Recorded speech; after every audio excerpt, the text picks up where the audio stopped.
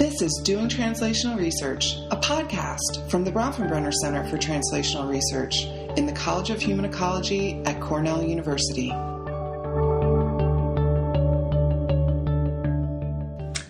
Hello, this is Carl Pillemer. I'm the director of the Bronfenbrenner Center for Translational Research, and I'm pleased to welcome you to another installment in our series of podcasts called Doing Translational Research.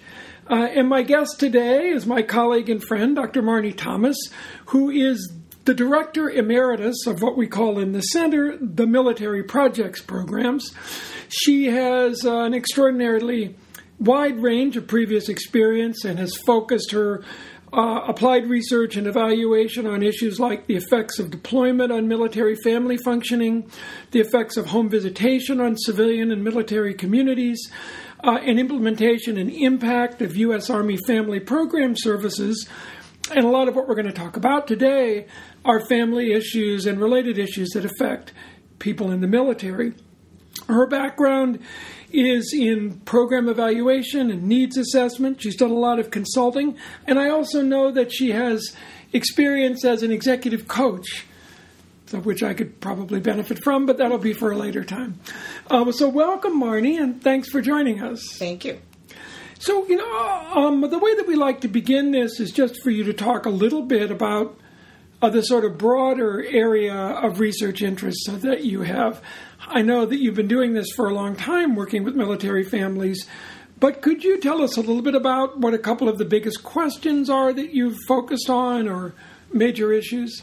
I think probably the biggest program questions that we've had, and maybe I might backtrack a little bit to say that the way we got into the first military projects was because we were leapfrogging off the original Child Protective Services Training Institute, which was a long-standing program in the center. And we got asked by one of our neighboring installations, Fort Drum, to come up and work with them on some protective issues and prevention issues in child abuse with their military police. And that was the very first experience we had in doing a project with the military, and it just snowballed from there. And about a year and a half later, when the Department of Defense wanted to engage land-grant universities to help them do a lot of different things for their family programs and to do research for them and program evaluation, they put out a call, we applied, and we got our first military projects grant in 1991. Most of the early work, as my colleague Brian Leidy had mentioned earlier, was in working on prevention of child abuse, not so much program evaluation, but trying to understand what they were doing, who they were working with. The military population is a rather unique population, very culturally diverse, racially diverse, very mobile, which presents some interesting challenges in research and program evaluation. I'm realizing as you're talking that you've been working in this area for at least 25 years. Have you seen a lot of changes in, the content or quality of life of military families over that time period, or is it pretty much the same as when you began? I think that it's been both very similar and also big changes because of what happened to the heavy deployments in the war in Iraq and Afghanistan.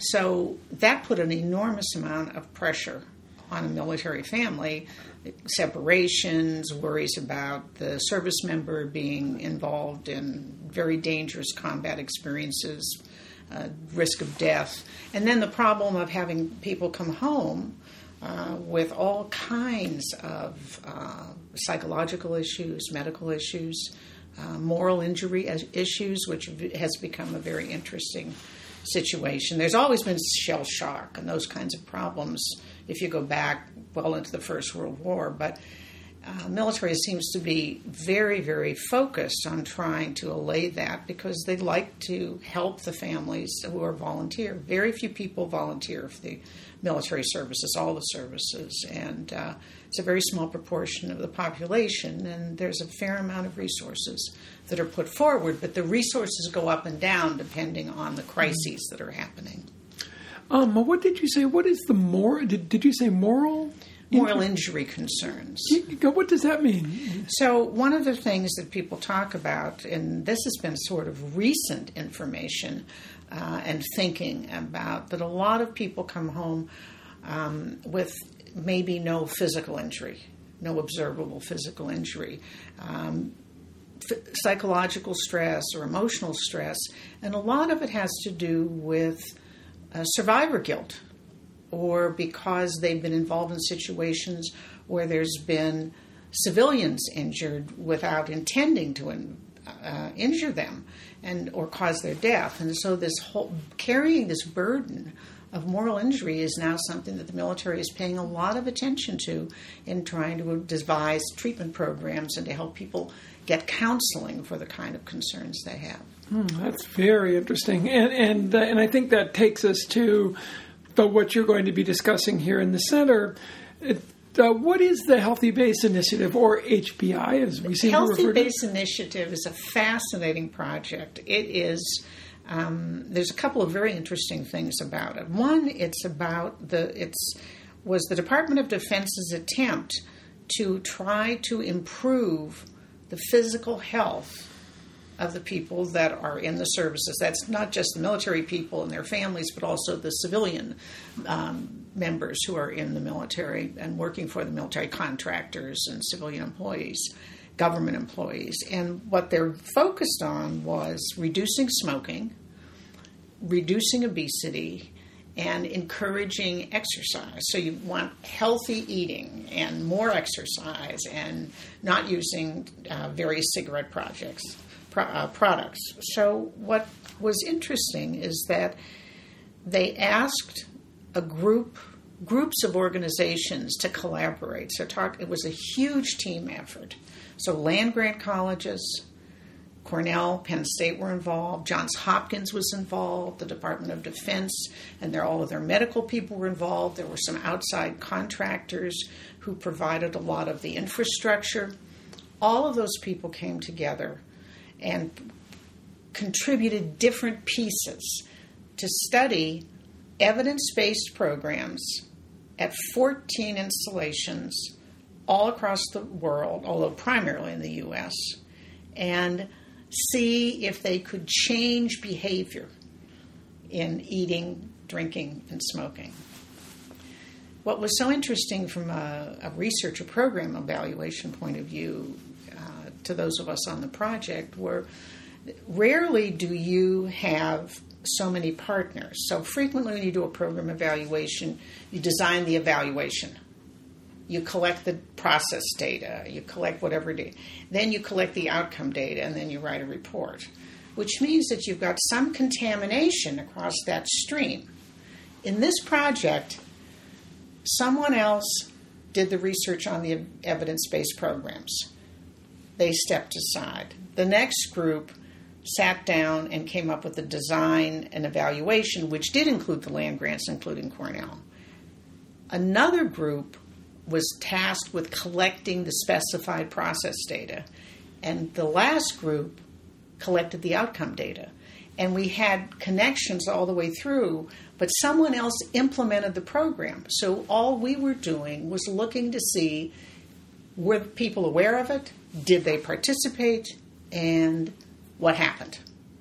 Which is of an unusual kind of program evaluation where your hands aren't on every single piece, but you know about every single piece. And overall, did you find positive results, or are those not in yet? No, we have positive results. There was a final report. It has not been publicly released yet because, of course, it is the military. Mm-hmm.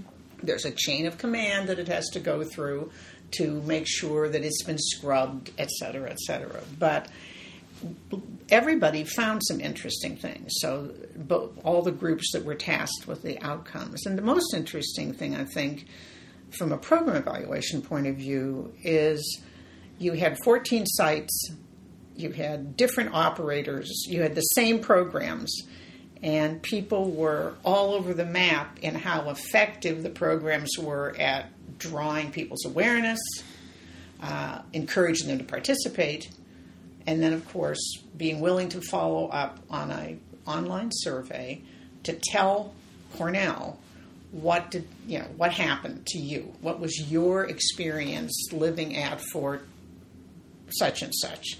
What was your experience about the smoking program or the eating program? It was a fascinating project. Well, and actually that leads right into my next question in a way. I know that you, more than many of the people that we've talked to, I think, have had experience conducting your research in real-world settings. So we often ask the people who come if they work with agencies, community organizations, governmental organizations, and what that's like.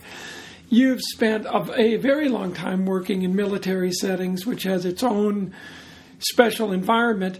What kind of issues have come up in sort of research collaborator partnerships? Have you encountered any particular challenges working in this environment? And would you have any advice for other people doing this kind of work, how we can work better with community partners like the military, let's say?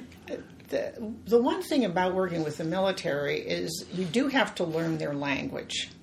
And having some facility with their language is very helpful. We're fortunate that several people on our project had grown up in the military or had military job experience. So we did have that to go with initially. It's not absolutely essential, but it does make your life a lot simpler to really understand what the structure is. The other piece that I think is important is you can't do program evaluation or research evaluation on any military program or on any military installation without commitment from a lot of different people. Like the command leadership has to agree that this is something they want their people to participate in. They have to agree that you can come and visit their base. The security issues have become much more of a problem since 9/11, although that was not ever an issue for this project or from any of the other projects that we've worked on. But you do have to, I would say the most important thing is you start out in making sure you've talked with all of your stakeholders. That's the key. And as you know, Bill Trocham's model of evaluation is very much in favor of that. Then you don't get any surprises at the end. You haven't collected data that you like and the family program director likes and the families like it and the people who work in the program like it, and the commander says, that's some very credible evidence.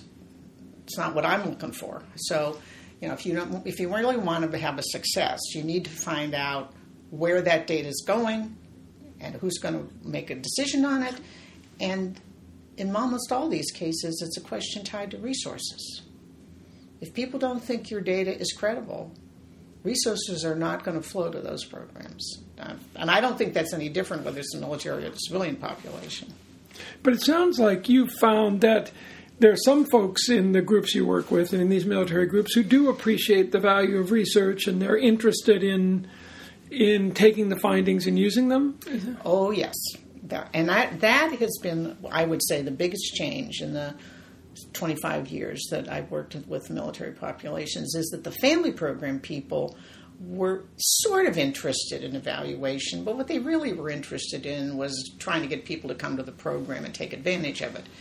But as more and more emphasis across, I think, society, military and civilian, saying, well, okay, that's fine, lots of people came, and they said they were very happy with your program, but did it make a difference?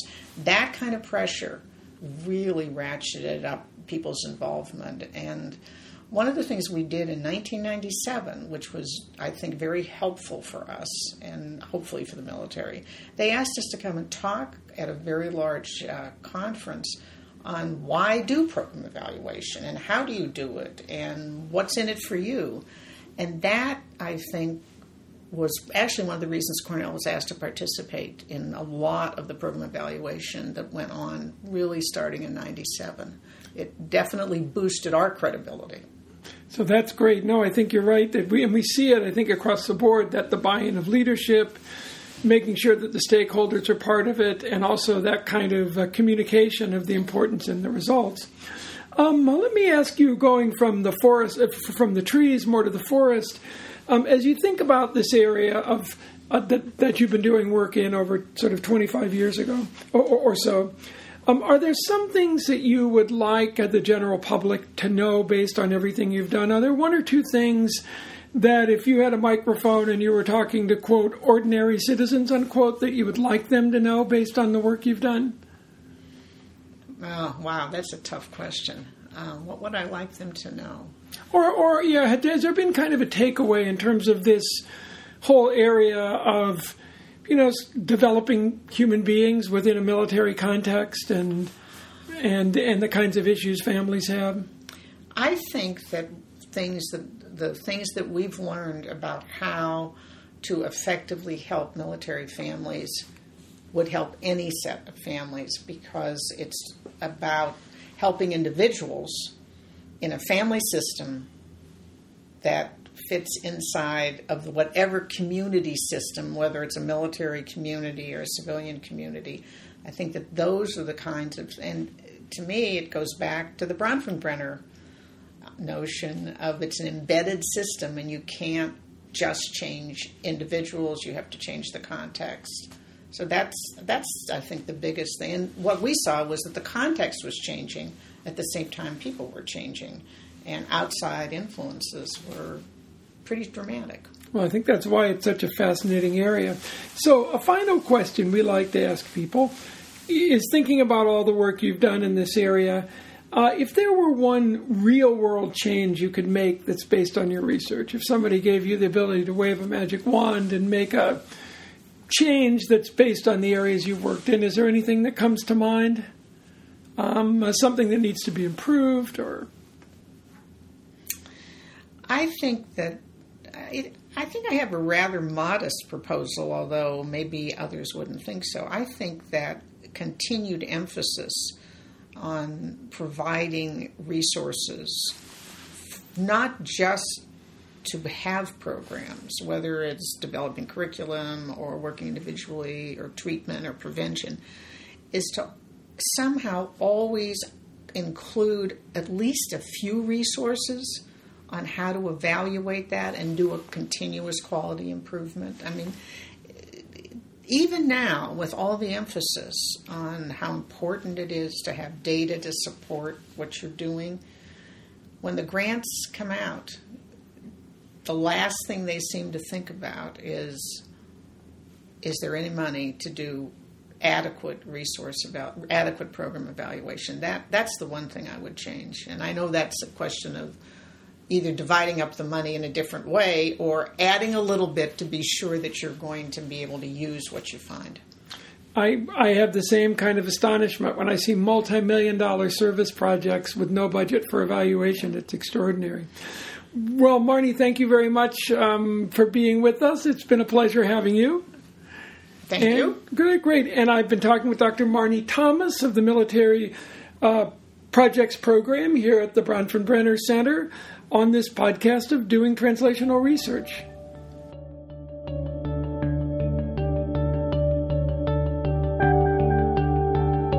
For more information about translational research or the work of the Bronfenbrenner Center, please visit www.bctr.cornell.edu.